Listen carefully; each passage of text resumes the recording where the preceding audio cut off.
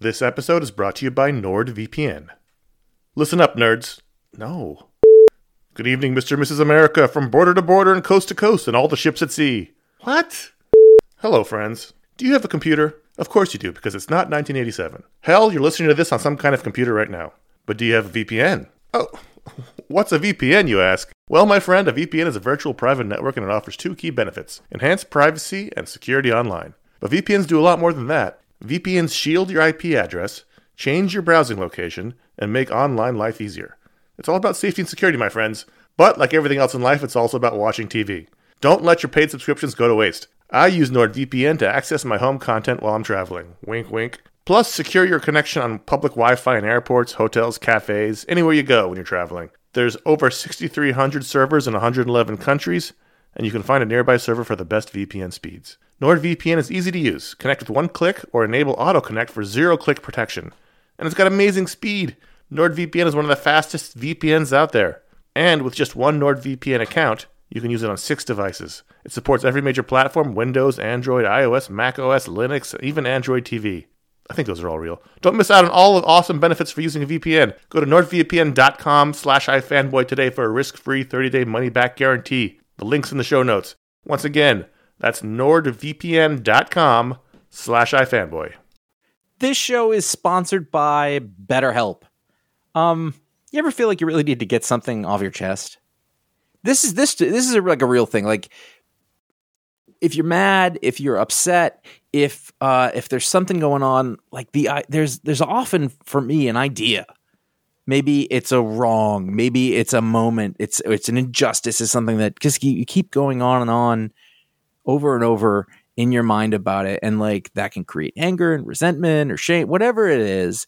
And very often, I have found, I am not a therapist, I have found that when you let it out, when you give it voice, when you say it out loud, sometimes it makes you feel better because you've expressed it, and sometimes it makes you realize like, oh, this is not a big deal, but it's been stuck in my head. So you give voice to those things, and it can make you feel a lot better. And shock of all shocks, therapy is one of those things that can help you do that. It can help you be able to say those things in a place where you don't need to worry about the repercussions of it, work your way through it, figure out coping skills, how to get around it, find ways to deal with that stuff instead of letting it fester.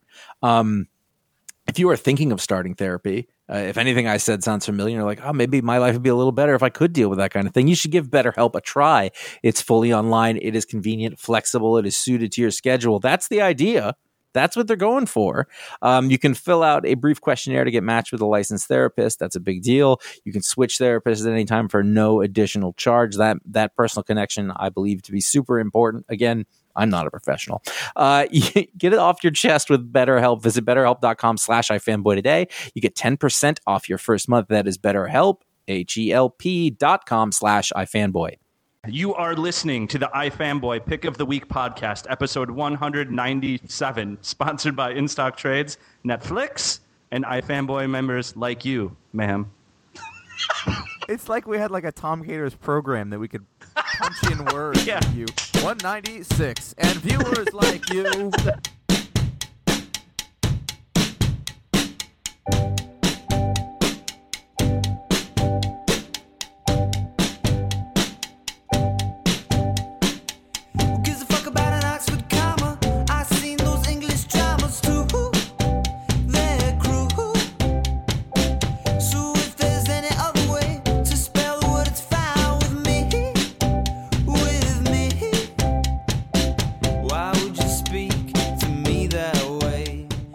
Welcome to the iFanboy.com Pick of the Week podcast, episode 197. My name is Ron Richards, and I'm here with Josh Flanagan. Hello. And you might have recognized a possibly familiar voice earlier, our guest podcaster, Mr. Tom Caters.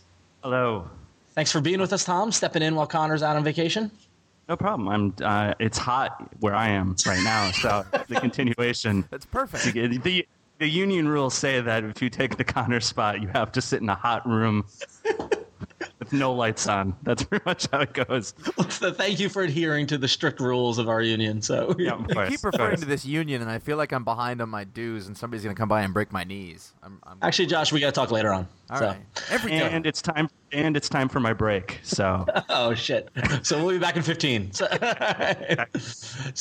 if you are not aware, we are from ifanboy.com, which is a website all about comics, and every week we read a bunch of comics that comes out, and one of us picks the pick of the week, goes to ifanboy.com, writes a review of it, and then we come here to talk about that book as well as the other books that came out. Anything else of interest? Before we get to the actual show, I want to warn you that we're going to talk about what happened in the books. So we might spoil things. We might ruin the book for you if you haven't read it. So if you haven't read your books yet, you might want to pause, come back later, or just listen and have your life ruined for you because we spoiled the comic book. Josh had to pick this week, and he got it wrong again. So let's hear about that. Oh, always wrong. bias. Massive amount of really good comic books this week. It was a tough week to choose. I thought to pick the best one. Very hard to do. So I went with you go with your gut. You go with the one that speaks to your specific tastes the most, and that was the Marvel's Project #1 by Ed Brubaker and Steve Epting. I've been really looking forward to this one ever since I heard about it. Basically, it's a cleaning up, a streamlining, and a retelling of the earliest days of the Marvel Universe, pre-World War II, by the guys who did the Captain America arc that is one of, if not my favorite, sort of Marvel run of the last decade or so. I'd say, I don't know if there's anything I like more than that to come out of Marvel Comics. So I was really excited about this, much in the same way that I was really excited about Captain America Reborn, which has been okay, pretty good. But this one really, like, it scratched all of the itches that I have about things that I really like. I relate more to Marvel history and stuff like that than I have with the DC stuff. So when they go back and they retell this stuff, as they have been doing through the 70th anniversary specials for a while, but this was, like a league above those as well.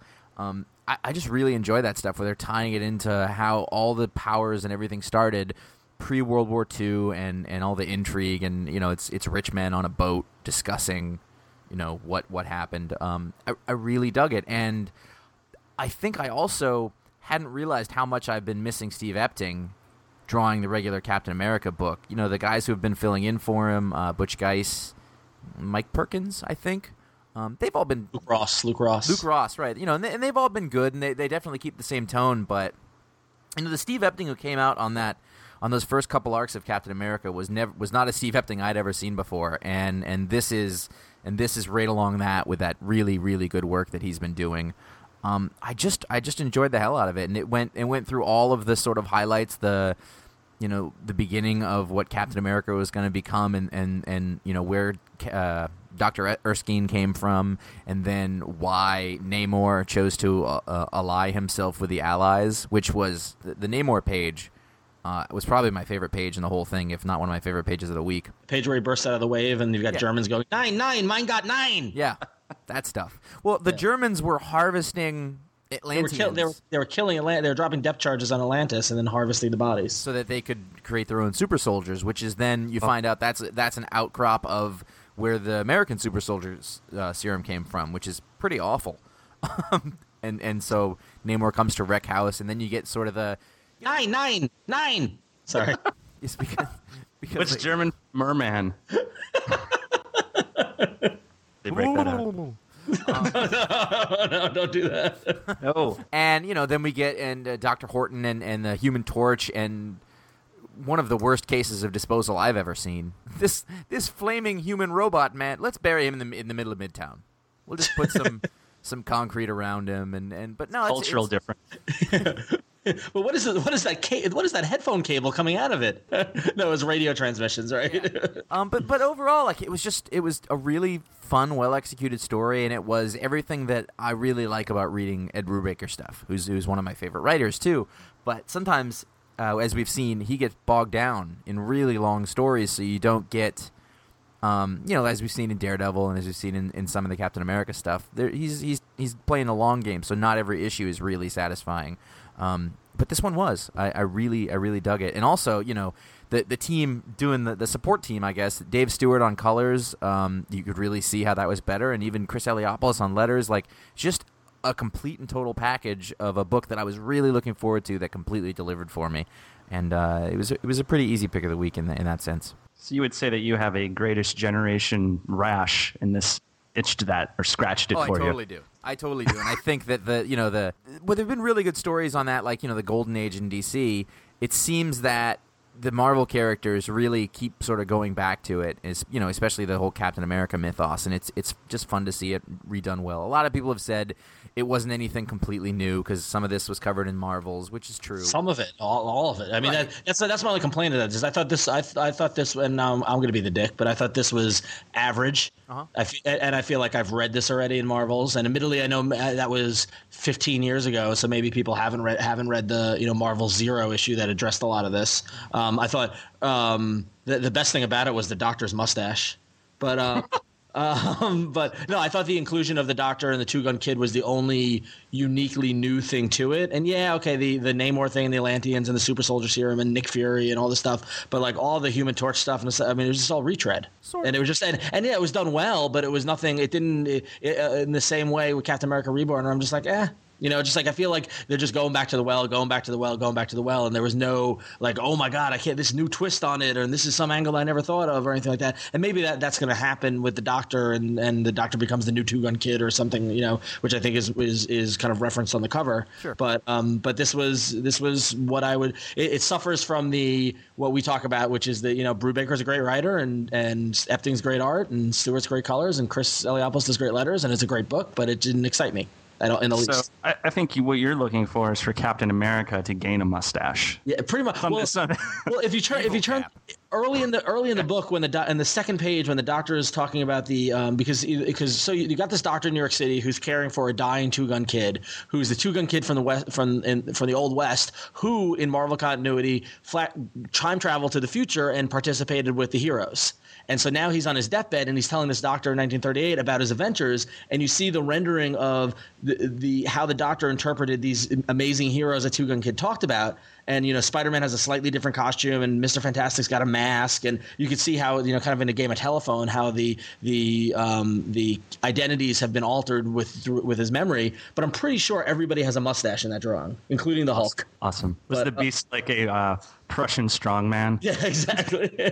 With the singlet. But I thought that was the most interesting and compelling idea, is the idea of the Two-Gun Kid on his deathbed in the 30s and that exposure and all stuff like that. But everything else, all the Namor stuff, all the Human Torch stuff, all the Nazi stuff, was just like, yeah, I've read this before. So maybe, and I can totally appreciate that. I admit I haven't looked at the Marvels in probably a decade. Oh, okay. So, I read it like once a year. So while it's familiar to me, I like how it's tying. I like the style is tied into that one, that Captain America run that reaches, the Winter Soldier stuff that reaches back, and I think that it's going to be a neat, coherent story as all one piece. It'll be a really neat trade paperback or hardcover book, I think, at some point. Oh, I'm waiting for the trade on it. It's 8 issues, so you'll get that next year. Oh, well, that sounds like a threat. It does, yeah. I'm not going to make it to that. That's the patented iFanboy passive aggression judgment over waiting for the trade. Well, we'll enjoy it for a year, and then you can catch up. We won't want to talk about it then because we won't remember it. But right, yeah, exactly.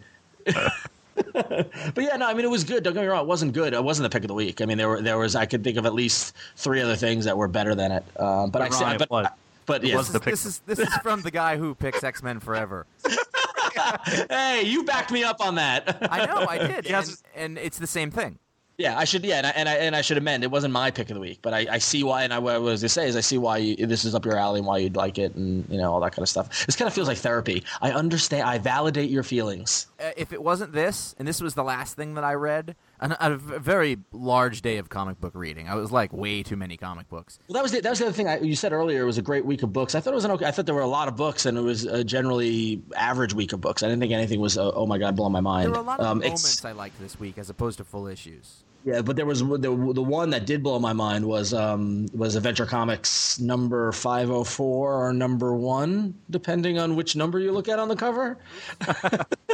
Never sells the most. Yeah, talk about having your cake and eating it too. You waiting for the trade on this one, Tom? No, I bought it. I quite enjoyed it. It's the return of Conor Kent's back to Smallville, and now he kind of likes Smallville because he died. So if you've died, you'll pretty much go back to your small town and be pretty happy. It's You're gonna be there. It's sort of how I feel about where I grew up. Like I lived in LA for 8 years, and now I like it a lot more. You grew up in L.A.? No, I grew up in Maine in a small town. Then I was in L.A. for 8 years. Now I much more appreciate the small town. Oh, I see. Like, Understand that. So going to LA is like dying. Sort of. It is very hot. So this was written by Jeff Johns, but the standout was the art by Francis Manipul, which is Yes. like the 2-page spread on page 2 and 3. Oh man, like there's just some epic pages in this, and Manipul is definitely just catapulted him to an artist that I now want to read everything he's done and read everything he does. You've also got to give credit to the colorist Brian Bucoletto. You know, when you look at that 2-page spread, and it's got that painterly quality to it, which is not irritating. Yep. You know what I mean? Like, there's a couple of different ways to do painted, watercolory looking stuff, and I thought that this one worked pretty well. I thought it worked really well in the sense that Connor's outfit of the T-shirt didn't look stupid. Right. 'Cause there's a tendency sometimes for when he shows up for me to be like, really? Like a black T-shirt with Superman's logo on it? You know, that's the best you can do. And tucked into jeans like a narc. And he's got hipster boots on. Yeah, exactly. I'm like, if I saw someone walking down the street dressed like that, I'd think would untuck your T-shirt, you know, like loosen up a little bit. But it fits really well in this story, and it's also written so that he seems kind of like a teenage boy. You know, he sees a cute girl who's in trouble. You know, he's going to save her. He's kind of clumsy a little bit around her. The dog takes the attention. Yeah. You know, like it all works out. My favorite part was the girl asking him if he made the cape for Crypto. Yeah, that was funny. That was a good touch. So now this is where I'd be the continuity nerd. Isn't Superman not on Earth right now? He actually left at the end of World of New Krypton, so it works. Oh, it Yeah. does? Last issue of World of New Krypton, he took off for Earth, so it actually... He left Krypton. Got it. Okay, got it. So he's here. Okay. And then basically, you know, the whole time I was reading it, I was like, this is pretty good. It's really good looking. And then I got to the end, and I was like, the last page, and I was like, I'm very intrigued. Yeah. I do have to say, if you're keeping track of the Lex Luthor qualities, it's kind of a self-fulfilling prophecy. You know, like... he wrote a column for Lex Luthor. You know, like the one thing is he lies to Superman. He does a lot of other stuff too. But I mean, he needs to fill out that list a little more. a little more. That is such a straight up Jeff Johns, like, take the most obvious thing and build a story around it and do it really well. I'm intrigued. I want to see where it goes. You know, what does he want from Lex Luthor? You know. Well, this is another character that I personally, I don't have a lot of history with. I mean, I know who he is. I think I was like, oh, it's the T-shirt one. But, you know, other than when he died, I don't think I read a lot about him. So for me, it's almost a new thing, and it worked really well in that sense. And what did you think of the Legion co-feature? I read it.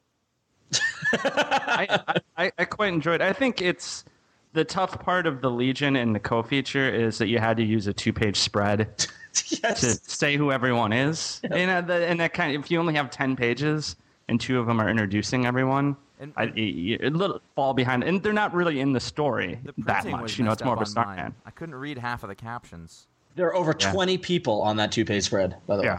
Yeah.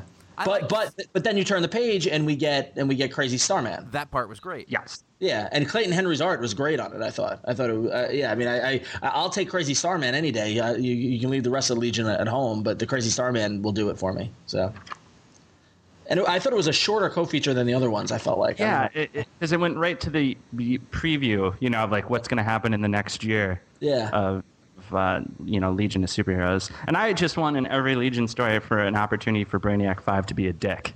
Right. You know, if you don't get that, I kind of feel like a little gypped if he's not, being obnoxious to somebody at least once in the story. Yeah, I mean, this felt yeah, totally. This felt less like a co-feature, more like a preview for a Legion book. So I'm hoping that we get more. Although in the preview for the upcoming year, you do see Brainiac being I don't know if he's being a dick in that panel, but he's there, and it looks like there's also he just always is. I think it's the turtleneck. Oh, it's definitely the turtleneck and the hair. Yeah. And the hair. That's just douchey hair. But then the last panel's got a Green Lantern ring and a Legion ring on somebody's fist, raising it in the air, which is, merging of two worlds that should never be merged. But I don't know. I was really surprised by it. I mean, because I'm not reading the Superman books, but Manipul's art was enough for me to grab this, and I'll keep reading it as long as he's on the book. So when issue 505/2 comes out, yeah. How long are they going to keep doing that? I know. Yeah. When was 503? Was it like in the 70s? late in the early 80s, it started featuring Plastic Man and Aquaman and one of the Starmen. So it had lasted up until the 80s, but by that point, the Legion weren't in it anymore. If anyone was going to know that, it'd be Tom. Yeah, no, how fortuitous. Yeah. So the book that I think a lot of people would have gone with Pick of the Week, I think it was leading on our site, was Blackest Night #2. And it continues. Yeah, it was. I mean, and that's kind of the thing. Like, it was like, okay, we're still going. So Tom, you got a lot of Aquaman in this one. It was good. You know, couldn't you see an Aquaman story by Jeff Johns being interesting? Oh, totally. Yeah. You know, now that it's done this way. And I think the reason this is working and why I think we're going to talk about Blackest Night Batman next. I think the reason why it's working is a lot of times in these DC Crisis events, it becomes moving pieces around, sort of separate from whatever happens to characters. Like you have huge things like the nature of the universe is changing. Yep. And so far, this has just kind of been characters being confronted by dead people who are being dicks to them, but it's really interesting to read, Yep. To see that sort of personal interaction. And you don't have to spend so much time being like, what's the nature of the universe? Is this a parallel? It's not messing around with moving those pieces so much. So I think that's why it's been so interesting so far. Yeah, I mean, we're still definitely in the shit hit the fan, phase of the book where, where at this point, I mean, I know a lot of Black Lantern rings went out, and especially after reading Blackest Night Batman, it looks like they're just raising everybody. Yeah, and then killing everybody, and then turning them. Yeah, it's going to be a heck of a force. Yeah, I think. This issue spent a lot of time. It's funny. This doesn't feel like a Green Lantern story. It's not a complaint at all. But it's occurring to me that this isn't really necessarily Hal Jordan's story, or at least not what we've seen of it so far. No, this is a DCU story. This is definitely a DCU story. And we spent a lot of time with the Aquaman family, and then we spent a lot of time with, the magicians. It was one of those books where there was a lot of cool things in it, I thought, but it's like the second half of the first act, so it wasn't really. It was like you could read this on its own and feel like this was a satisfying one piece of something. You know what I mean? Was there one page that freaked you out, Josh? Are you talking about the sharks? Yes. I liked that page. That was very good. I know, but I was like, sharks. I'm not terrified of the image of sharks. I was like, yeah.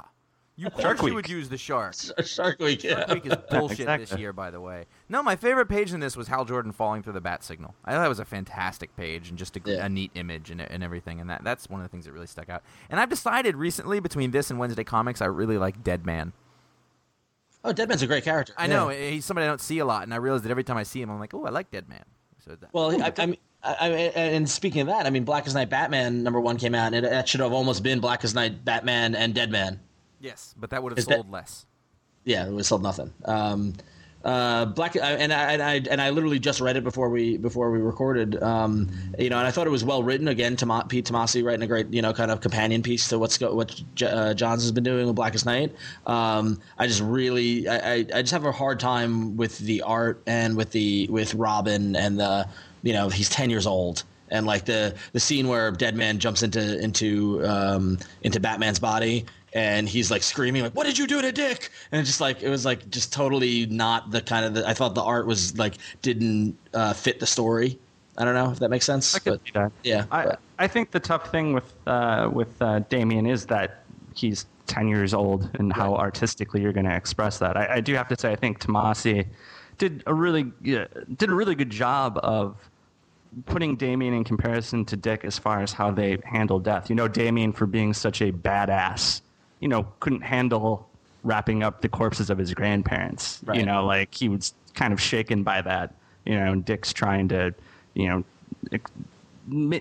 teach him about how to handle things. So right. Damian's very complicated. He thinks he's an adult, but he can't handle these things that if he's so tough, why can't he do this? Well, the Blackest Night stuff in this was fine and well and good, but I think the character moments between Dick and Damian were the stuff that I really liked again. It's funny, every time I pick up a book that says Batman on it, I forget that it's going to be Dick Grayson. Right. Shit, they found me. I don't know how, but they did. That joke will never get old, will it? Never. I live on the route of the fire trucks. I'm sorry. But just like some of the moments in the car with them driving around, these are some of my favorite pages in this book. I really enjoyed that stuff. The Blackest Night stuff around it is fine and whatever, but the artist on it was Adrian Syaf, who I've never seen before. So I thought it was good. I thought it was a good companion piece. I mean, it's funny though because we're all praising Blackest Night because it's saying that it's the self-contained event book, that you don't need to read every book in order to enjoy. But there's a checklist. There's a lot of companion books that are going to be coming out. This is no different than one of those Marvel events. It doesn't. Yeah, this is no different than Secret Invasion. Yeah, at all. And whatever. That's fine. You probably don't need to. You could probably just read Blackest Night, and that's fine. Yeah, you could have just read Secret Invasion and you'd be fine. But I wouldn't say that anything happens in Blackest Night Batman that is so integral to the main book of the story. I mean, I liked it because of that, because it is about what happens to Batman during Blackest Night, and I kind of hope they all stick to that. Because they all have dead friends. I mean, that's the thing, that there's no shortage of dead characters. I mean, all these characters have regrets about dead people. That's why half of them are heroes. Yeah. So there's no shortage of people to confront them. And the big kind of rising moment in this is when a bunch of Lantern Rings find a bunch of villains that are being transported to the JLA's morgue, and they all become Black Lanterns. My favorite was the ventriloquist puppet. Yes. It's pretty awesome. Yeah. And he doesn't look any. He just looks a little darker. That's it. He doesn't have a ring or anything. He's leading with a gun. He's a construct. Right. He's is he? Oh, interesting. I was thinking the same thing. But he's not going to be resurrected because he wasn't real. Right. Whoa. What? Oh? Just because, as someone who's worked with puppets, trust me, it's a different person. It's not a puppet, it's a figure. It's a figure, yeah. It's a figure. So we haven't talked about Wednesday Comics in a while. This is the sixth issue, and we're halfway through. And I think that this issue was the best since the first issue. Absolutely. There's one scene in particular that was my favorite thing in this one. That was the funniest thing that I read this week. Do you guys know what I'm talking about? Aquaman and on the phone. Aquaman. Yes. It was fantastic. No, it was nothing like Aquaman. Who gives a shit? Funny as hell. Hold on. Wait. Okay. Yep. Okay. What'd you want? He's on the phone. What kind of plan does he have? Well, he's on it when the whale surfaces. Yeah. Exactly. What kind of protective case does he have for his iPhone? I love Gotta Go. Got my 330. I love the Supergirl strip. The Supergirl strip is awesome. It's so good. Yeah. It's like they realize, like, listen, let's not worry about anything. Let's not worry. Wait a minute. He's not on a cell phone. He's on a clam. Oh yeah, that's true. So maybe he's crazy. No. It's one of those, like, when you can buy those cases for your phones that are all bedazzled. Oh, I see. The phone's just inside of that clamshell. Okay, good. Or if I wanted to be a nerd, I could be like, well, he's telepathic, so maybe he's communicating with the clam. Somebody's got a clam on the other end. Yeah. But then you wouldn't really need the clam is just redundant at that point. He needs the clam for it to work. It's all in his head. He needs. Well, for me, for the whole issue, there were 8 reasons why this was awesome, and I'll go through them quickly. On the Batman strip, the second to last panel of Rizzo drawing Batman in the shadows, awesome. That did it for me. The entire Commandy page, which just, I mean, this Commandy story, Ryan Sook is now, like, who I hadn't seen anything from him since he was on X Factor all those years ago, and this is just amazing. Number 3 is the Superman on the Superman page, the boom. Great use of a panel and using lettering to do that. Flipping of pages is my favorite part. Flipping of pages. Let's see. So what am I on 3? Number 4, the Metamorpho story that half the page is a freaking Chutes and Ladders game. Yes. Genius. Number 5 was the one panel on Strange Adventures of Adam Strange going through the Zeta Beam. Again, I want that frame, silk screen and framed. This whole page, this whole strip is just fantastic. So number 6 was Aquaman on the cell phone. in The shell phone. the shelf. Okay, so number seven was not only that in the Flash thing. Do we now have 3 Flashes in the Flash strip? As Tom, you accurately predicted. Yes, they'll keep getting Flashes, I feel. Yep. But we also get the Iris West strip takes a breather as we get introduced to a Gorilla Grodd strip. My dream come true. Exactly, and then finally number 8, the last panel of the Hawkman page with him, which is just amazing. So, but let's go back to the Flash. This is everything that I ever want from the Flash. And so, Tom, since you're known for your love of the Flash, what do you think of it? I love it. It's like Dick Van Dyke, but with the Flash. You know, like it's a sitcom. Yeah. You know, he's like trying to keep everything together, but he kind of can almost get it all together. But his own nature, he kind of goofs, you know, occasionally because he's Barry Allen. So, I mean, it's great. It's funny. It's got the right tone to it. The art is great. It's got adventure, science stuff. So it's like the perfect mix of all those things. What I just loved was it starts with him in space. Yes. And he's trying to figure out how he's going to get back to Earth. And he's like, I don't have enough oxygen to get back to Earth, so I'll bring Earth to me. I'll vibrate back in time to when the planet's in orbit right beneath my. And then he goes flying down, and whoa, when he tries to slow down. You'd be surprised by how often the Flash ends up in space. A lot. A lot. He'll just run right off the Earth sometimes. I don't know how that works. But Escape velocity is no small thing for him. It's easy. Exactly. Yeah, he can do it all the time. He should be flying off the Earth constantly. Don't think about it. And so then finally at the end, when the Flash that came back from space says, do you really want to deal with 4 Barry Allens? Like, he's just going to keep adding Barry Allens. Great. I read it. This is the first week that I read it on the bus. So I sat there and I shook the pages out and I just, Did you say, what are you looking at? To people who are like, I'm trying to read some comic strips. Yeah. I think I'm the only person reading this who isn't like in love with the Commandy strips. Like, they're fun and they're really, really good looking, but I don't know. I love Commandy. I think it's your bias. It is. Also, let's not forget you don't like fun.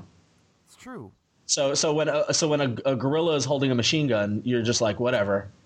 You know. Meanwhile, Tom and I are like, that's the greatest thing ever. Where's the story? You want like backstory on that gorilla and how he learned to use a gun. And, you want the character moment of the gorilla. What motivates the gorilla? I just want that gorilla to shoot that gun. That's what I want. You gorilla, you shoot that gun. Somebody get that tiger a friggin' jetpack. Let's do this. What's my motivation? It doesn't matter. It does not matter for this story. I have these giant gorilla hands, yet I can still hold this gun. What more miracle do you expect from me? You want character moments? It's the gun. It's a gorilla shooting a gun. This is amazing. That's the greatest thing that's ever happened to that gorilla. That is a character moment. Well, what about when the gorilla goes home and his wife is like, "How was your day?" and he just can't even put it into words. He's like, "I had a gun. I shot it. I shot it." And she's like, "Well, why don't you tell me about it?" He goes, "You know what? This is a moment for me." And he just goes in the other room, and they get a divorce because of that.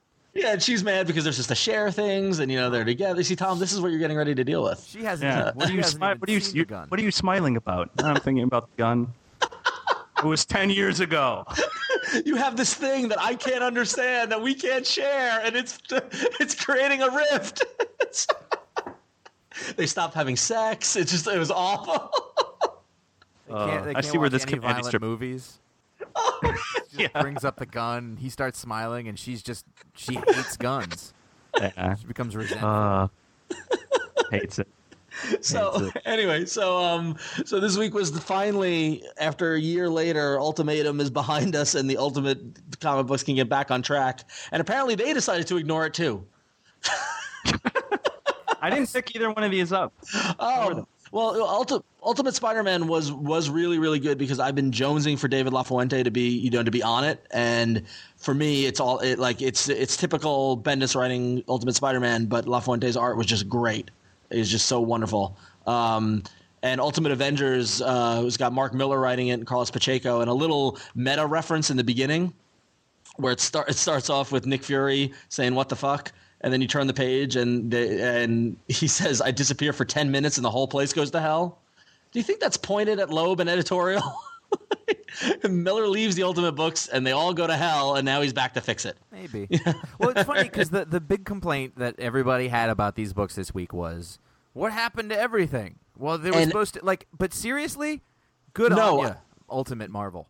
No, everyone's complaint is completely valid. I support all the crazies on the internet who said that. So you want to do the Batman Aftershock now for? No, I don't. But here's my problem. Here's my problem is that in Ultimatum you had Magneto take a tidal wave and wipe out Manhattan, and this awful tragic thing happened, and oh my god, and it's gonna change the shape of the universe as we know it and stuff like that. And you open the goddamn book, and as far as Spider-Man goes, nothing changed. Awesome.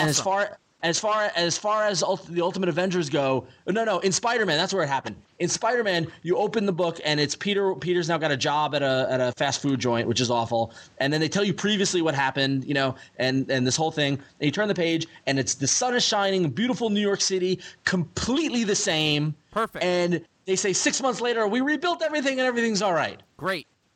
No, I'm sorry. Listen, I didn't want to read that story in the first place. I don't want to deal with that story, and don't do the story. That's my point. I agree. And they said maybe we shouldn't have done this story. Let's move on.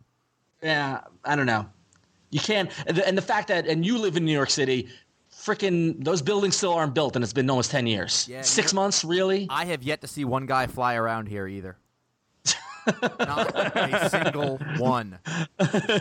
I'm just saying that. I know what you're saying. I don't want to read that story though, so I don't care. I mean, I wouldn't want to read it either, but you can't act like it didn't happen. Well, why? If you don't want to read it, what does it matter? This isn't real. They can do whatever they want. If they'd said 2 years, fine, but then Spider-Man would be 19, and it's a different story. So it goes back to they shouldn't have. This is what happens when you give Jeff Loeb power. I agree. But this to me is the best solution for it. What you're angry about is no different than what the people who are still angry about Brand New Day are mad about. Oh, well, they're crazy. Oh, okay. Look in the mirror, Ron. Look in the mirror. Is this a character moment? This is your gorilla shooting the rifle moment for you right now. So that said, Ultimate Spider-Man was great. Ultimate Avengers was all right. If you liked Mark Miller writing the Ultimates before, you'll probably like this. No, I think it's different. Honestly, I think it's different. I don't think it's not as bombastic as the Ultimates was. I hate Ultimate Captain America. Which is totally fair because it's a different character and they can do whatever they want with him, but I don't want to read him. All right. So are you going to read it, or are you going to stop reading it after this issue? I checked it out, but it was what I thought. Oh, but you got your Hawkeye. You got Hawkeye's here in purple. I hate that Hawkeye. Why? Now it's your turn to look in the mirror, isn't it? No, I just don't read it. I don't care. There's still there's still Ronin. He's got a Ronin costume on in his heart instead of on his body. That's the problem. And what people don't know is that next year at San Diego, Josh is going to be sporting his new Ronin costume. Yeah, I'm going to wear on alternate days, Wednesday and Friday, I'm going to be wearing the Ronin costume, and then on Thursday and Saturday, I'm going to be wearing the Ultimate Hawkeye costume, and then on Sunday, I'm going to be wearing my my Kate Hawkeye costume. It's a long way for that joke. I didn't have it until right at the end. No, but it was good. And Ultimate Spider-Man, the big twists were Peter and Gwen seem to have hooked up finally. Hey, good stuff. Yeah, good on him. Peter gets some. That's the one thing nobody ever remembers is that Peter Parker actually is immensely successful with the ladies. Well, the thing is, they don't know he's Spider-Man, but they sense there's something. He's got some mojo going on. He's got the Gavorka. Yeah. Some je ne sais quoi. Yeah, good stuff. He's got it. So you want to get your hands on some trade paperbacks, some hardcovers, some things like that, you should get yourself to In Stock Trades. Thank them for sponsoring the show. Up to 37% off of your order, free shipping for anything over $50, over 5,400 trade paperbacks in stock, and ready for you to ask for them right now if you pay for them. New releases come out every Wednesday. Usually the orders ship within 48 hours, and you can go to www.instocktrades.com to take advantage of their sweet, sweet discounts and wonderful customer service. Lovely. Moving on. Here's a book that we've never talked about because none of us read it. Yeah. Incredible Hercules number 132. What do you think, Tom? Yes. Wait, we have to pause while the listeners freak out and applaud. And well, yeah, okay. That's because unlike you guys, I give the fans what they want. I started picking up Incredible Hercules with the last story arc, and it's quite funny. I quite enjoy it. I think Greg Pak and Fred Van Lente, it's perfect for Fred Van Lente. It fits right into what he's done with action philosophers and with comic book comics, in that he's sort of lampooning Greek mythology a little bit. You have your Norse mythology, your Walt Simonson stuff with Thor, and it's always kind of a little sad, and the end is always everyone dies, so everyone's kind of depressed, and there's a sadness to it, while the Greeks are all about partying and hanging out. And the basic part of the story is that Hercules is kind of tricked into becoming Thor, like taking Thor's place for a little while. And the best moment is when Hercules is like, "Why is Thor gone?" And someone's like, Balder says, "Well, he killed his grandfather." And Hercules is like, "What's the big deal with that? We do that all the time." In fact, that happens all the time. So it's cool because it's taking sort of the more fun Greek gods and sort of mixing it with the very sort of dour Norse mythology. So there's a lot of humor involved in it, a lot of action. So I quite enjoyed it. Where and when does this book take place? Like, is it It now? takes now. Okay. Right now, I guess. I mean, It's like in the Greek. Like, is it on Mount Olympus or is it in Asgard? No, he's roaming around New York. He's driving in like cars. His dad has been Zeus has been reduced back to a kid. It's taking place now in the Marvel universe, and it's him just sort of dealing constantly with everyone. And, Hercules is all about the chicks, and partying. So it's fun. It's funny and fun. Yeah. Cool. Yeah, everybody. There's a lot of people who read it and they swear by it. They love it. And I tried to read it when it first switched over to Incredible Hulk, and it didn't really stick with me. So, for whatever reason, but Listen, now this is the thing I wait for all week. no, we're gonna be quick with it. Real quick with it. All week. So Uncanny X-Men number 514, part 4 of this X reports. chapter 4 of this of the Utopia storyline with the Dark X-Men and all this crap. And this was the first issue of this crossover or whatever where I started enjoying it because I realized the end is near. That we're finally going to end it. God, that's not good. and I feel like Fraction has this story all mapped out in his head, and it's probably awesome up there, and he's failing to translate it into comic book form. That's my problem with it. But this had some great art by Terry Dodson and some great moments of Cyclops getting ready to getting the team, moving the pieces in place, getting the teams together, and getting ready to turn it around in the X-Men's favor. But there was just stuff that was just inexplicable. Like early in the issue, they're asking where's Wolverine, and didn't the Avengers and Osborn lock down the city? And Cyclops is just like, don't worry about it. Just go rendezvous with him. And then a team is standing on the shore, and Wolverine just pops up out of the water, just with no explanation. Just like using his shot. Yeah, I guess. But yeah, so I don't know. The art was good, and we're just getting to the end, so I was happy about that. And I promised myself I wasn't going to talk about X-Men Forever this week. I said no. I know I've done it all 4 issues, but Why stop now? It just keeps getting crazier.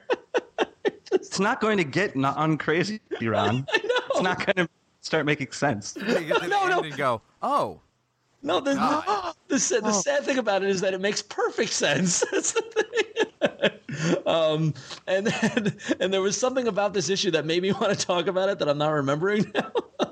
Oh, I remember. Is the fact that basically the big reveal is that Professor Xavier has discovered that mutations aren't the next step of humanity, and that actually they're truly a mutation, and that as mutants get older, they're going to die. And so basically introducing this kind of ticking time bomb of being a mutant. And wait, what? Yeah. So mutant. Well, yeah, the mutants are going to die of old age. No, but they die. They break down sooner than regular humans because their bodies haven't mutated to handle the power they have. I'm going to pick up number 6 then. Yeah, go for it. I'm kidding. I'm not. But they also so basically what you had was the Cyclops and the rest of the team backlash on Professor Xavier for hiding this from them and shunning Xavier, which seems to be the stock story for every X-Men book of the past 5 years. And they also he always has a bag packed ready to go. like Banner. I know I'm getting kicked out. They play the piano music as he wheels away. Except they call it a go bag now. Go back. But what happened was that they laid Wolverine to rest, and because Wolverine is dead, and then there's a great character moment where Jean is lamenting Wolverine's death, and Cyclops accuses her that you love him, and she goes, "Yep, this time the joke's on me. I live, he dies, and all our hearts are broken." And then Cyclops thinks to himself, "One thing will never change, Jean. If you ever need a friend, I'll be there." Just like, oh my god! Listen, the fact that this thing is bi-weekly means that Ron's going to pick it as the pick of the week way more often than... It's a sickness. People will look back at the records one day and be like, it appears that in 2009 the best book actually was X-Men Forever. The gorilla shooting the rifle will, hit a metal bank, and the metal will peel away, and all the iFanboy records will be hidden, and he'll be searching through it, and he'll be like, X-Men Forever was picked 24 times. And it shapes future societies. Yeah. Everybody starts talking in italics. It's like Bill and Ted's music. Yeah, exactly. Music of wild Italians. Anyway, so that ends the X-Men moment. But and real quickly, the last issue of Lockjaw and the Pet Avengers #4 came out with, and I mentioned this on the post on ifanboy.com about the covers. Awesome homage to Infinity Gauntlet #4, yes. with Lockjaw with the Infinity collar around his neck, is sitting in space saying "woof." And this book is just great because the big villain and the big final battle is with Thanos. It's awesome. It's ridiculous, but what's funny is that from a story standpoint, it was a really good choice. Yeah. Well, all of these were kind of silly, and they're like, wait a minute, Lockjaw is not silly. He's kind of badass, and not that it was a big serious story or anything. Also, bulldogs are very, very tenacious, and I feel that he captured that. So there. We're done. Before we move on, I was glad to see the last page say get ready for the Pet Avengers #1. So it looks like they're going to keep going with this, which is great.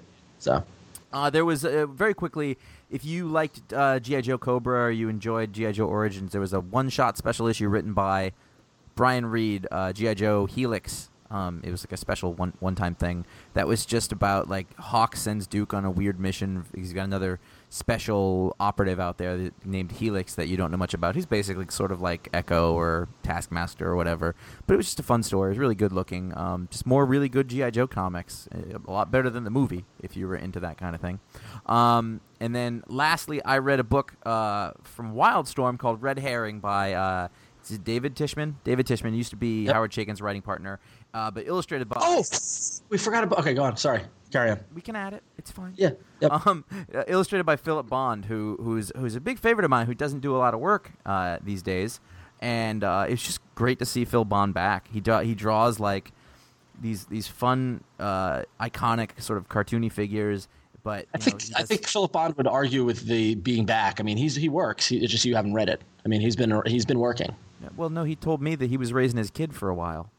I've seen his name on stuff recent in the past 2 years. He's doing a series now. Yeah, it's on an ongoing basis. He'll show up every once in a while. Why don't we just call him? Yeah. Why don't we just call him? Let's call him right now. Yeah, okay. Ring, ring. Let's anyway. But he just does a really nice comic book page. He does sexy really well, which is funny because his stuff looks cartoony, but he does it really well. And this is a Washington D.C. spy story, which is pretty neat. I picked this up because of the Philip Bond art, and it started off. I thought the story was really good because it started off about a Washington D.C. staffer, kind of a girl who works for a senator or whatever. And I thought it was going to be one kind of book, kind of following her, that sort of, girl against the world. And it took an X-Files-esque turn, I guess. It's called Red Herring.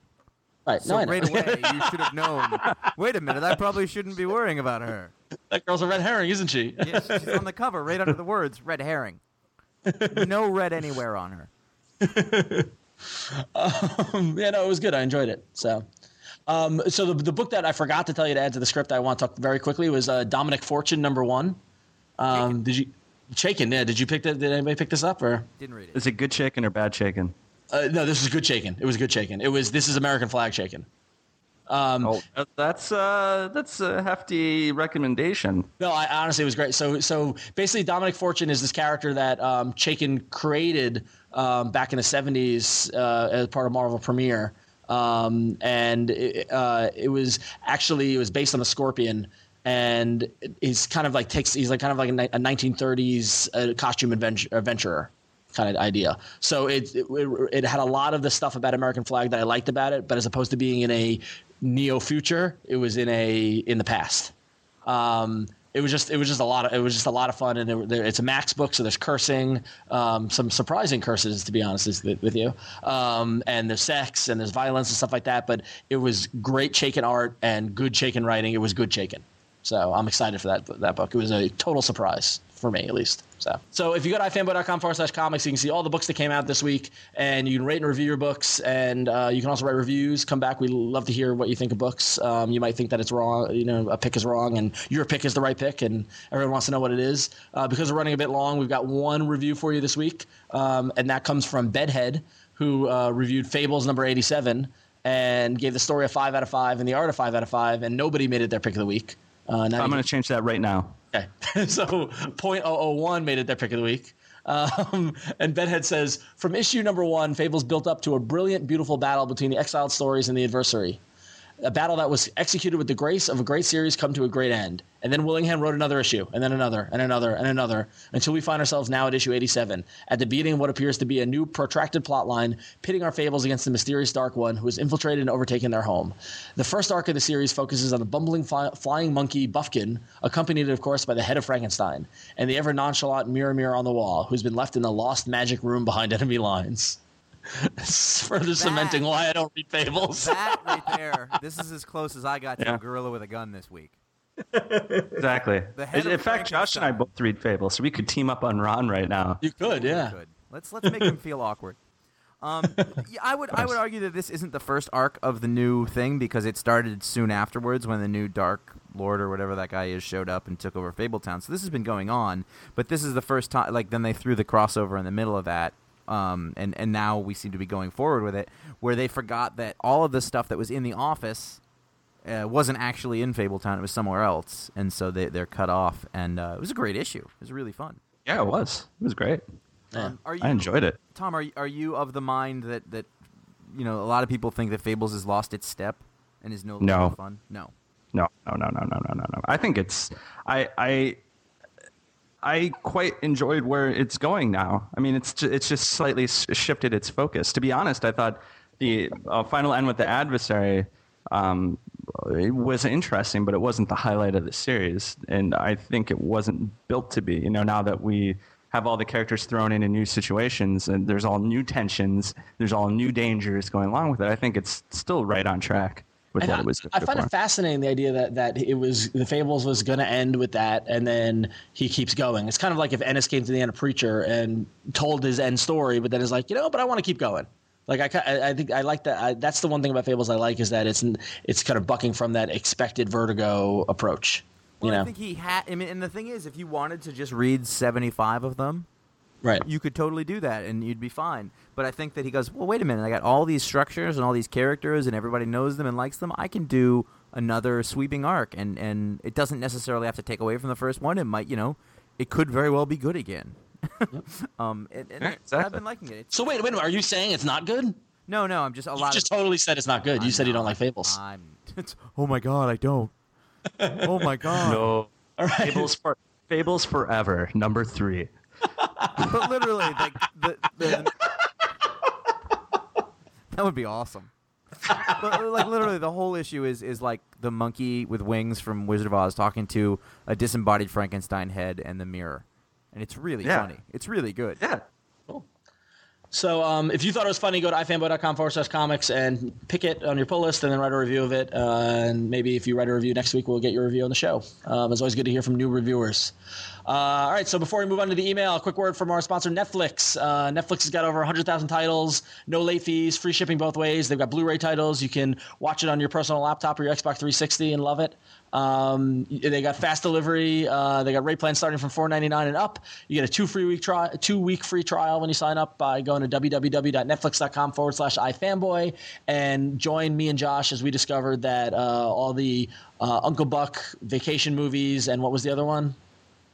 The Great Outdoors? The Great Outdoors. All the great John Hughes, John Candy, Chevy Chase movies are streaming, so you can watch them on your personal laptop. I just finished watching Vacation again.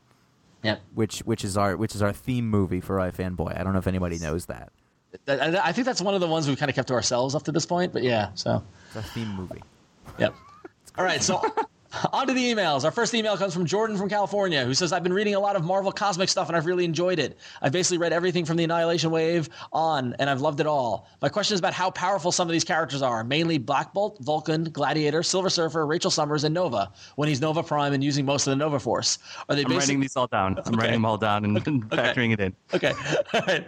Are they basically on the same tier, or is one of them clearly more powerful than the rest and I just haven't seen it yet? I know that back during World War Hulk, various characters ranked it as the top three is the Hulk, the Sentry, and Black Bolt, but it seems to me that this list just got focused on Earth-based people. I haven't read War of Kings because I read this stuff in trade, so maybe I'll get my answer, but I'm just curious as to what you guys think. We're going to have different answers, is my guess. Well, I think the sane answer is they're as powerful as the story needs them to be. That was my answer. Right. Yeah. The insane... Any of them could beat any of the other as long as it serves the story in some way. Someone will figure out a way. You know, Right. that's The insane answer is... the wrong answer. The wrong answer. is that I would probably rank them Silver Surfer because he's the power cosmic. But Galactus over him. Well, yeah, but Galactus isn't in the list. He said Black Bolt, Vulcan, Gladiator, Silver Surfer, Rachel Summers, and Nova. Okay. So I'm ranking that list. Oh. Are you ready? All right, go. Tom, you got your scale? Okay, so number one is Silver Surfer because he's got the power cosmic. Charisma of 20.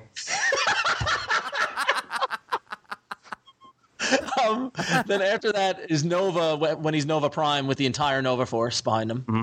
He gains a +5 for initiative. Okay. After that is Rachel Summers because she's got the Phoenix Force. After that is Black Bolt.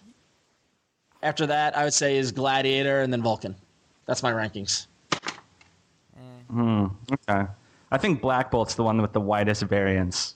Because you're never quite sure when people use it so differently. Like sometimes is his alignment chaotic good? yes, he's chaotic good.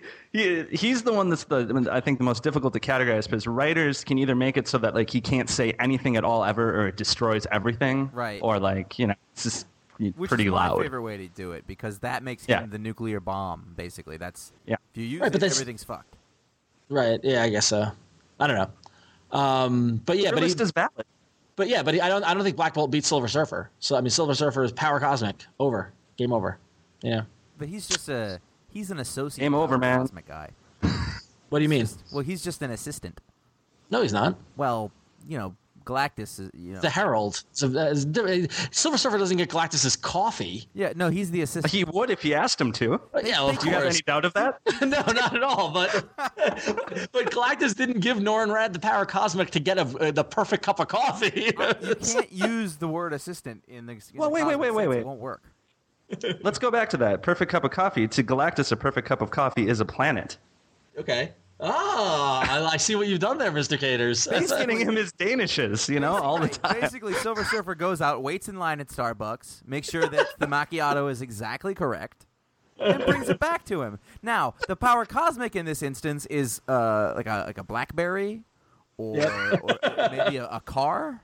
A business card. Charge it. Yeah. It's just your perspective. That's all that really matters. So he's not really the boss. So even if he has more power, it's just somebody else backing him up. Black Bolt's the boss. I gotta admit, we make fun of it, but I love these kind of questions. Who made fun of the question? Nobody, but we said there's the sane answer and the insane answer. And so that's spent way more time talking about the insane answer than much more fun. It's totally more fun. Yeah. Well, in reality, if you try to make sense of it, it's stupid. But let's pretend that we can. Well, I will always love the who wins in a fight question. I mean, that's always fun. I mean, when you try to think of what one character has the edge over another character, Listen, Black Bolt is a successful small business owner. Well, it started as a small business, and now it's a major corporation. It's a franchise. But it's one of those corporations you don't know a lot about, but they control everything, like Monsanto. Yeah. Oh, God. Black helicopters are coming.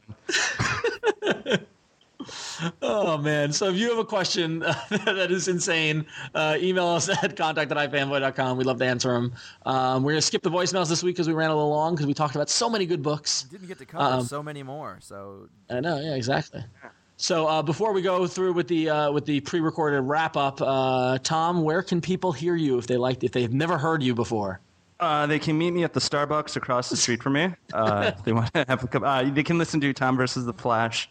Comes out like 3 times a week or so. You can just go into iTunes and search for Tom versus the Flash. You can search for Barry Allen too. It's the only one that comes up. That's awesome. The only one. You can also hear me on Around Comics. When I'm on there. Yeah. I'm a regular now. I was gonna say I heard you did a good enough job that they're gonna make you a regular. Yeah, I'm still the Silver Surfer to Chris's Galactus. And we've said it before, and I'll say it again: Tom vs. the Flash, the best comics podcast on the internet, hands down. Thank you. So yeah, thank you. It makes my commute bearable. Oh, that's good. Otherwise, he just sits and stews. Well, no, it's sitting and stewing or sitting and laughing out loud like a crazy person, which in San Francisco makes me fit right Yeah, in. exactly. Yeah. Noticed. Anyway, get to ifanboy.com and you can read the written pick of the week review and everything under it, and more discussion on every single issue that came out this week. If you go to ifanboy.com/comics, there's discussions on most of the books, and there's rating and all sorts of stuff to talk about, and you can write your own reviews and do all that stuff. In addition to all the written content that we put up there every week, and all the discussion, like Mayhem, for example. You can go to ifanboy. You can go to ifanboy.com/about to /mayhem. We should have that. It's just you going mayhem. It's just a little Flash video on a loop. Mayhem, mayhem, mayhem. Anyway, those are all the social networking links there, and who we are, if you wanted to know. That's ifanboy.com/about. Cool. And if you do enjoy iFanboy and enjoy this podcast as well as the video podcast and everything else that we do, we have a membership program where you can help us out. You can help us keep the lights on, keep everything rolling. You can sign up for $4 a month or $42 a year, and that gets you some buttons and some stickers, and we'll send you a free comic book from our personal collections. And if you got a little more money to spend, you can spend $10 a month or $100 a year, and you get all that fun stuff plus a T-shirt. And in fact, Tom, I think, is our first iFanboy member to be on the show. On the podcast. That's the only reason I'm on here. Yeah, thank you for your support, Tom. We needed to fill Conor and he was on vacation. We pulled a name out of the hat from all the members, and oddly enough, we pulled Tom. Me, I won. I know. It was weird. Yeah, it was crazy. We will actually be having every member will be on the show once every 10 years. Oh my god. So in 10 years, the next one will be on. But you got to keep up your dues. Yep, exactly. So please, if you haven't signed up to become a member, we do great giveaways. We gave away some signed Jeff Johns Black as Night books last week, and we're definitely, we want to make it worth your value to be a member and help us out in the process. So thank you. And you can go to ifanboy.com/store, and that's where you can sign up for the membership, and where you can also find the Power Responsibility shirt for only $15. It's limited edition. They're selling out. We're getting orders every day, so you want to make sure you don't miss out on getting that shirt. And we might be having a second printing of a earlier shirt coming soon, so keep an eye on that as well. And if you want to buy video games or movies or books or anything like that, you can go to ifanboy.com/Amazon, where you can do all your Amazon purchases and you can help us out in the process. So ifanboy.com/Amazon. We thank everyone for their support. Also, if you haven't gotten enough of this, and God knows, why would that happen? We do a video show that comes out every single Wednesday. You can go to revision3.com/ifanboy, or you can get it, I think, the next day on your TiVo, or there's many, many ways to watch the video show. YouTube, or just, through the iTunes. If you want the crazy comments, go to YouTube. Wow, I went there on accident. There was one was like, these guys are so typical comic book guys. They don't even know about Deadpool. Wait a minute. Wait, that doesn't actually make... Anyway, so this last week was Death panels. Death panels. Who's leading the death panels? Oh, decide if Deadpool should live or die. You can watch. This last week was the second of our San Diego coverage, and then next week is the third of our San Diego episode. We shot too much. San Diego Part 3, Revenge of San Diego.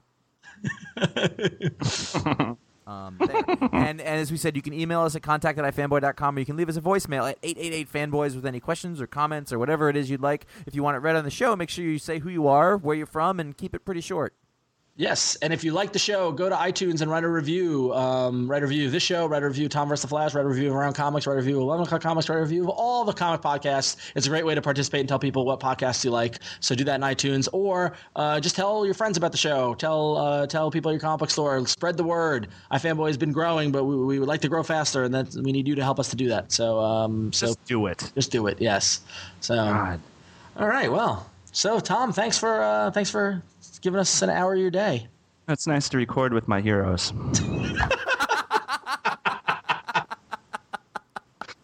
No, I meant it. You guys are definitely Black Bolt in a world filled with Vulcans. Well, it must be nice to record with some sober people. Yeah, well, yes, yeah, and sit in a room with just a sport jacket on and no shirt. Record. That's whatever. That sounds warm. It's hot. He's got to be hot, right? Yeah. Not gonna lie to you, it's hot in here.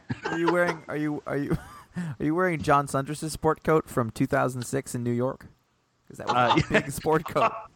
Yes, I'm living in it as well. When I'm Let's be nice. Listen, he I said thought it. John looked after. He said it was a big coat. Whenever anybody says the word sport coat, I immediately think of that jacket. Oh man! All right. Until next week, I'm Ron. I'm Josh. I am Tom. You had no way of knowing. Take the chapstick.